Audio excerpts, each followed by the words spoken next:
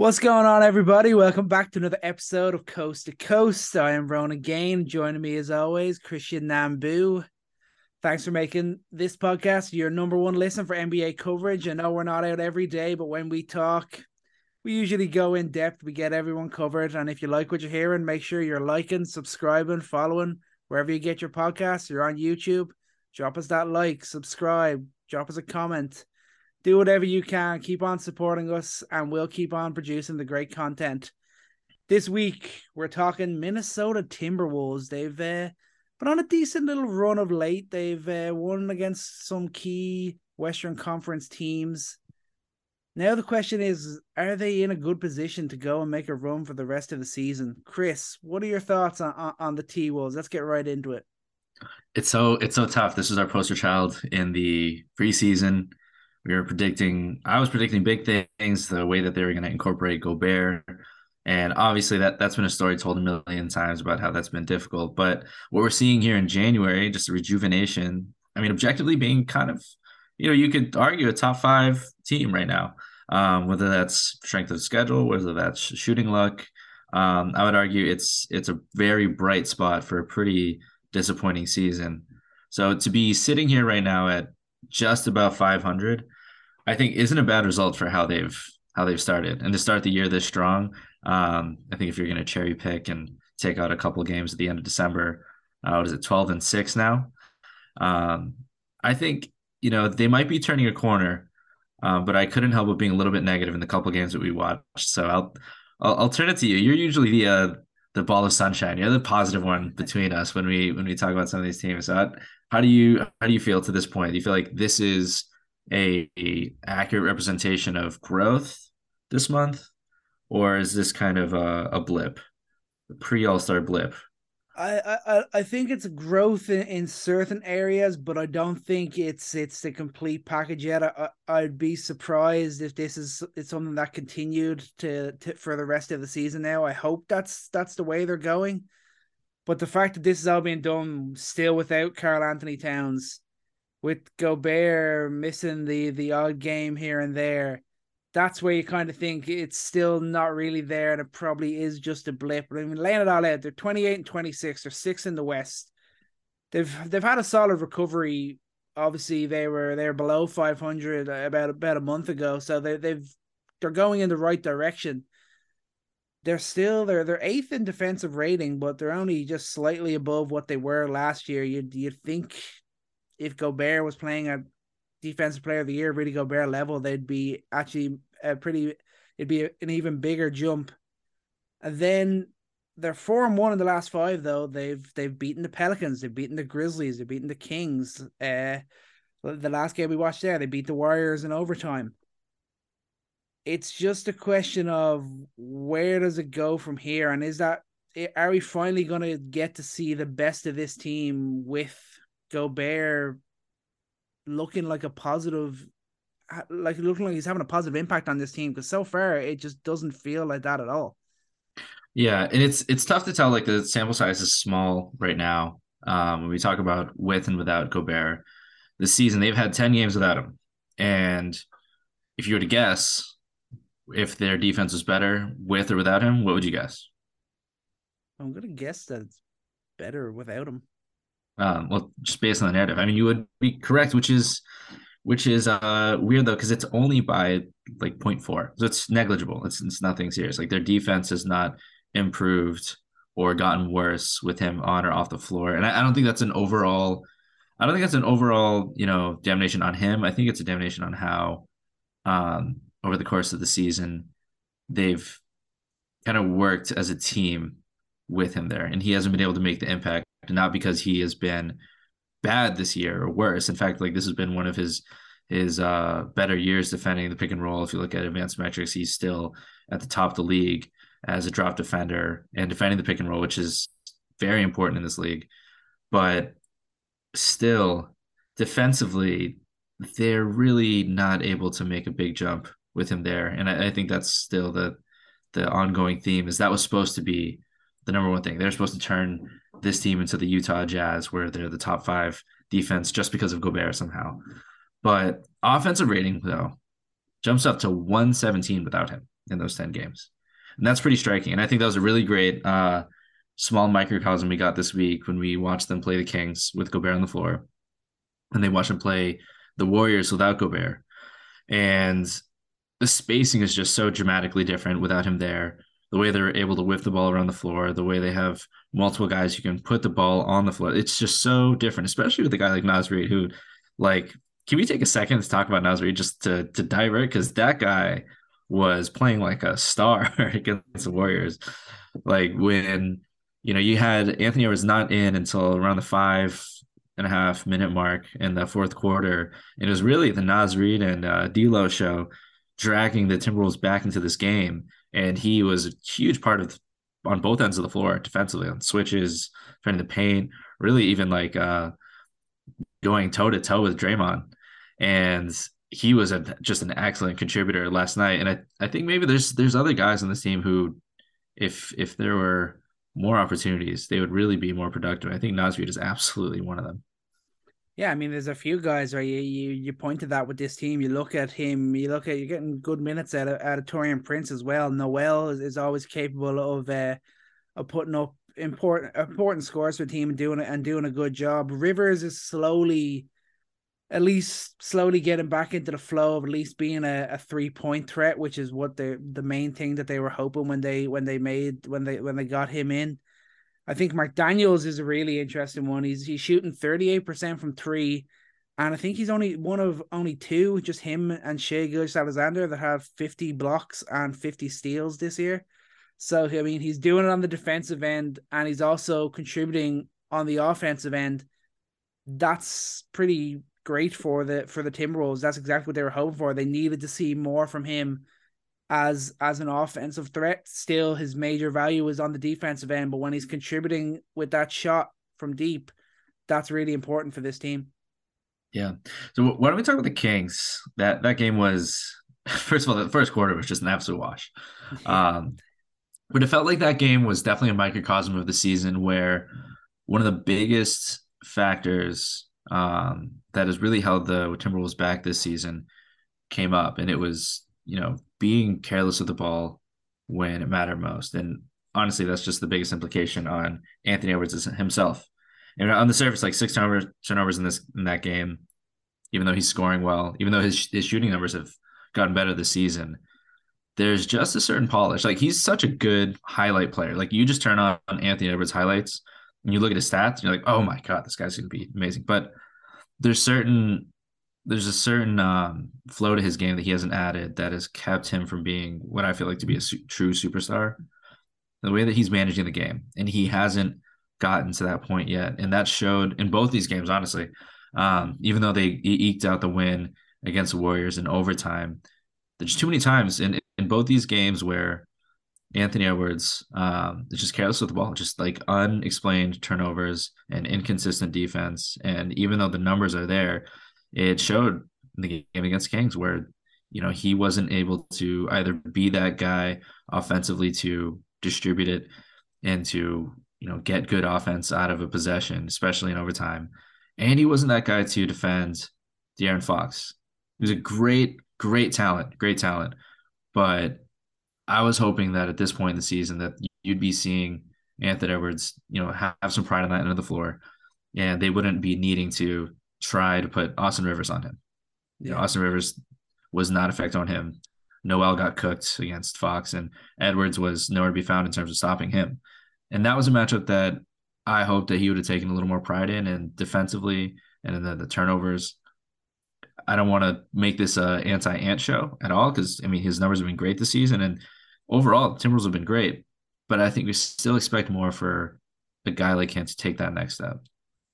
Yeah, 100%. I think the only thing I ever come back to with Anthony Edwards is whenever I want to judge him, I always kind of look to the fact that he's still only 21 years old. Yeah.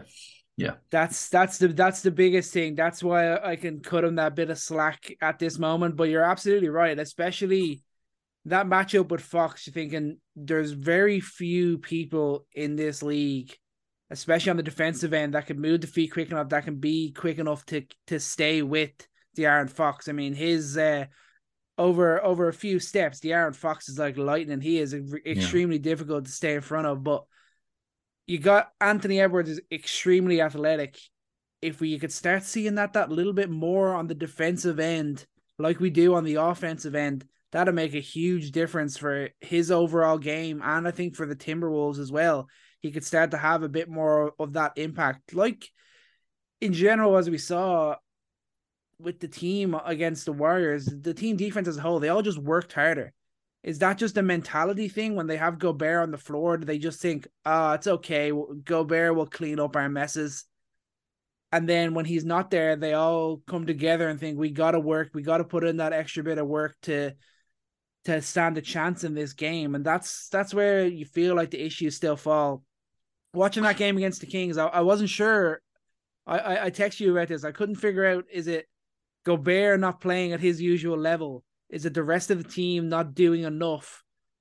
Or is it the Timberwolves, the coaching staff, Chris Finch just asking Gobert to do too much? It was very difficult to figure out where that was.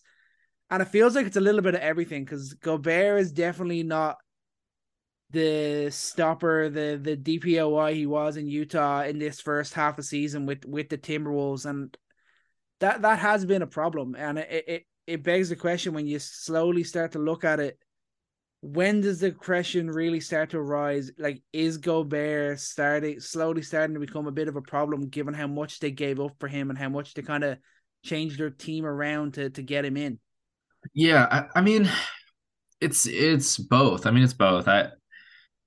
I think that he was specifically used in a system where I thought they had Royce O'Neal, who's been amazing. I mean, we just talked about him, how good he was this year in Brooklyn.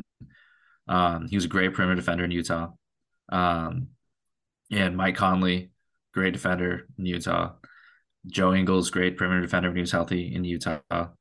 Um, they did get exposed without Gobert at times, but they did their job in terms of navigating screens, getting over screens, and I think they were a much better group in being organized on that end of the floor. Like they communicated much more seamlessly than this current team does. And I think there's just far too much miscommunication. That's the biggest thing is it just looks messy. And Chris Finch talks about like he lets them play freely on offense and he wants him to be disciplined on defense, but you haven't seen that consistently. And for Gobert, I mean, he's just constantly trying to fix messes. And one of the toughest things that they've come up against this season is defending DHOs. And you saw that a lot against the Kings is Sabonis, they're running the most DHOs in the league. Like their perimeter defenders were just not getting over the screen. They were not fighting over it. They were not anticipating it. There wasn't a lot of communication there. And that's something that they're always just a step behind.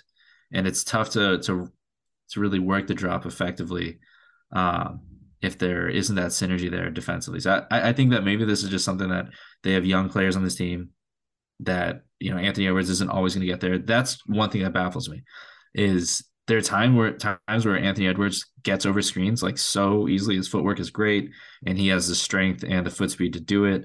And other times where he just dies completely on screens. Like he's just gone out of the play. And then Gobert's just trying to fix his mistake. But if you had a counter too for Gobert, like every single game where he's just rushing back just in the fast break to defend the rim and just someone missed an assignment and he has his hands in the air, like that has to happen at least like 5-6 times a game.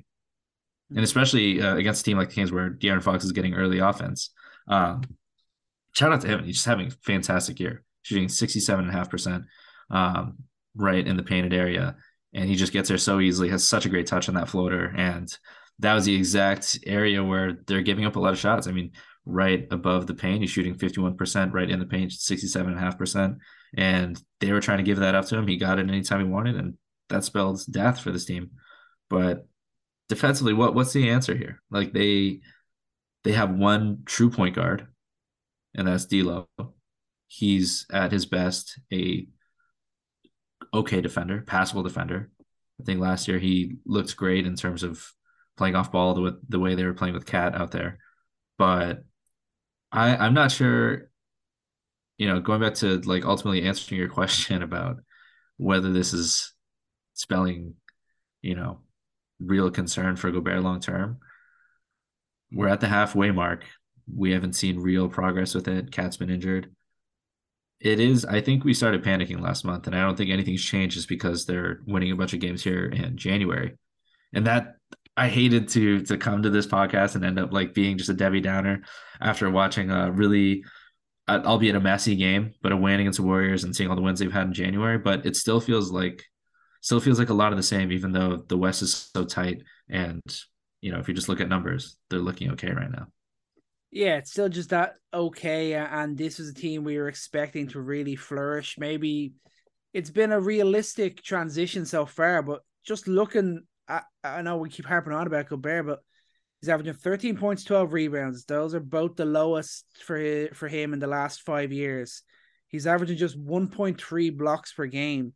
That's his lowest since his rookie year.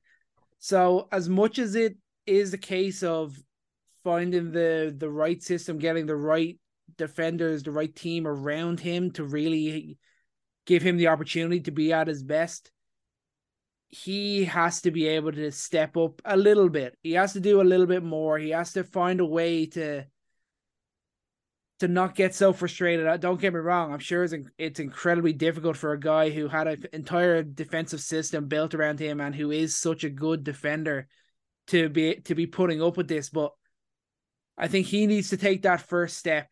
He gets back to playing his best basketball. You hope the team will slowly build around that and continue to get better. McDaniels, he's going to do his bit. The other guys around him, maybe they could make a move, and you look in maybe next year that it could be better. It's not like they brought in Gobert and they were like, right, we have to win the championship now. It was what you're hoping to be the first stepping stone.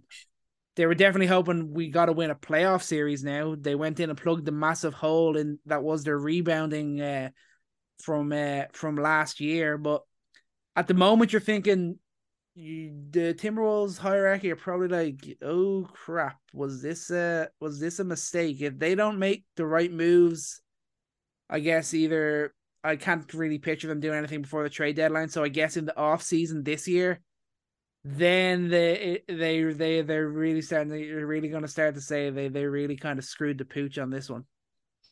Yeah, it's not Gobert is one of those guys too, where like, the Cavs sent out a lot for Mitchell, but they could have flipped him if they wanted to, but you can't flip Gobert. You got to figure it out here. Yeah. And I put my tinfoil hat on about how they have flexibility with Cat, however, if that's something they want to explore. But I think that all the attention though has to be for me on Anthony Edwards, where his improvement can come from.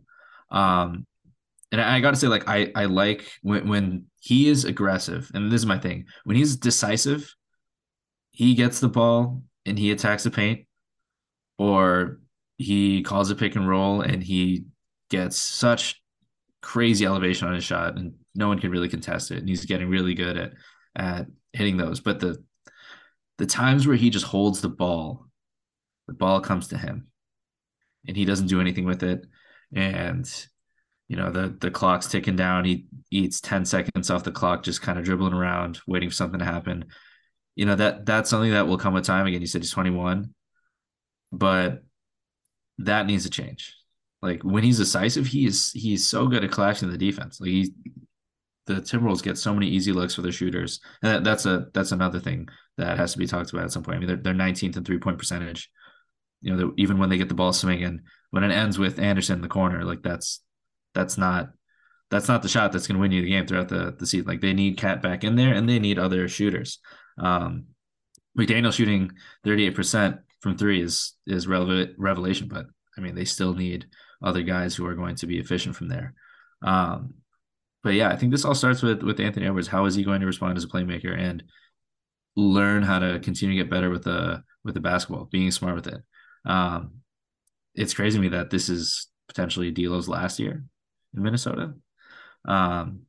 His contract is up after the end of the season, and I think if anything, do you keep him after what you've seen this season, the last couple seasons? I mean, Does he match with Edwards? It's really tough to say that. I think if they kind of gave up on Russell now, and they maybe went out and looked to get a point guard that's maybe just a more of a potential kind of like defensive team of the year type of player, that sort of buzz, if that's what they looked at. I think that's trying to take a bit of pressure off Anthony Edwards. Anthony Edwards shouldn't be a guy who needs to be covered on the defensive end, and that one, obviously he's the guy you want to build your team around, but he's also your number one overall pick. He's also the guy you chose thinking he's going to be the superstar to bring this team to arguably maybe the best level that it's ever been at in their history. So you have to challenge him to be the best on both ends of the floor and look like what we see out of Tatum, what we've seen in the growth of Devin Booker and other guys like that. You got to say that Anthony Edwards, this is the marker that's being set. You have to not only look to match that, you're going to have to go and try and beat that. I like D'Lo. I like D'Lo, but yeah, it would not be surprising at all if this was his last year with the Minnesota Timberwolves. Because I mean that's my question. Is like, not if you think that the Timberwolves are going to be competing at some point when they're contending, is D'Lo going to be on this team? You probably have to think no. Probably not. I mean, so do you make a move then? I mean, you should consider it. Yeah, it's just a question of where do you go at this point? Where would they go with it? Do you think, or would it be more likely a sign and trade sort of situation in the off season is more likely, possibly? Maybe an off-season trade, but I think there. I mean, there's been heating up rumors about Miami Heat generating interest. Um, I don't know where a deal maybe with Toronto, if that's something there. Just teams that are in the mix. Getting a guy like Gary Trent, getting other scorers next to him. But I think that ultimately, if D'Lo's expiring this season, and this is a season where I think at the mid mark of the year, you know that this is not a team that's going to make it through the playoffs. Like, can you at least recoup some assets here? Mm-hmm. Like, I'm not even really interested in the player. Like, you've gone so far in the negative with the Gobert trade, and I don't think that D'Lo is going to stay here, and I don't think you should be paying him long term. Maybe you have to, but that's such a bad situation to be in if you have to pay him. You don't have any other situation. I don't know, but that's kind of a maybe not the subject for today. We don't want to be throwing around trade ideas necessarily, but because I think that D'Lo too. I mean, he's been a steady player for them. I mean, he's been able to run their offense. He's been a guy that you put the ball in his hands, and usually they're going to get better ball movement than they get with Ant. But for all the good things that you've seen happen in January, I think it's surprising to me to see them be out of the top 10 offensively just in the month of January. That it's coming from a lot of defense, and I think that a lot of that has to do with shooting luck too. Not on their end shooting well, but other teams shooting better, worse than they usually do. But I'm just confused about where they go from here because it's such a weird position to be in the Western Conference, and I think so many other teams can think the same thing where they're a few games out of being in the top 6, but are they actually good enough where they shouldn't be making a move? Yeah, I mean, it's tough. I think with the Timberwolves, I feel like they're in a position where they're looking at it and thinking we're going to play out this whole year, and they're kind of hoping it's going to get better before serious pressure starts to come, real questions start to get asked. They kind of have their excuse in the bank. They could be like, "Oh, we haven't had Cat for so long, and Gobert's only getting adjusted to this new system, and different things like that." Don't get me wrong, but you look at it like D'Lo he's been good this year, like 18 and 6. He's shooting 39% from 3. He's been really good. That game against the Warriors, that he got them back into it. I mean, he made 14. He had 14 straight points in the fourth quarter where they outscored the Golden State 28-17. He was the guy who got them back in. Then Ant was the guy who kind of closed them out with those two crucial buckets in overtime. That's the kind of dynamic duo that you want to see more often, but unfortunately, you're only going to get it in flashes. It feels like with the two of these guys, it just doesn't feel like they don't like play off each other in the way you see some of the other backcourt duos in the league do it. And maybe you're thinking a combo of Ant and Cat as like the two lead offensive threats might be a bit more realistic in terms of gaining further regular season success and then playoff success, especially if Ant can become a better ball handler and playmaker. Yeah. And I wonder, is that a coaching thing? And these are kind of my final thoughts on it. Like, is that something where we point to coaching? Because at the end of the day, I think what we see from Russ, I mean, a lot of that is he's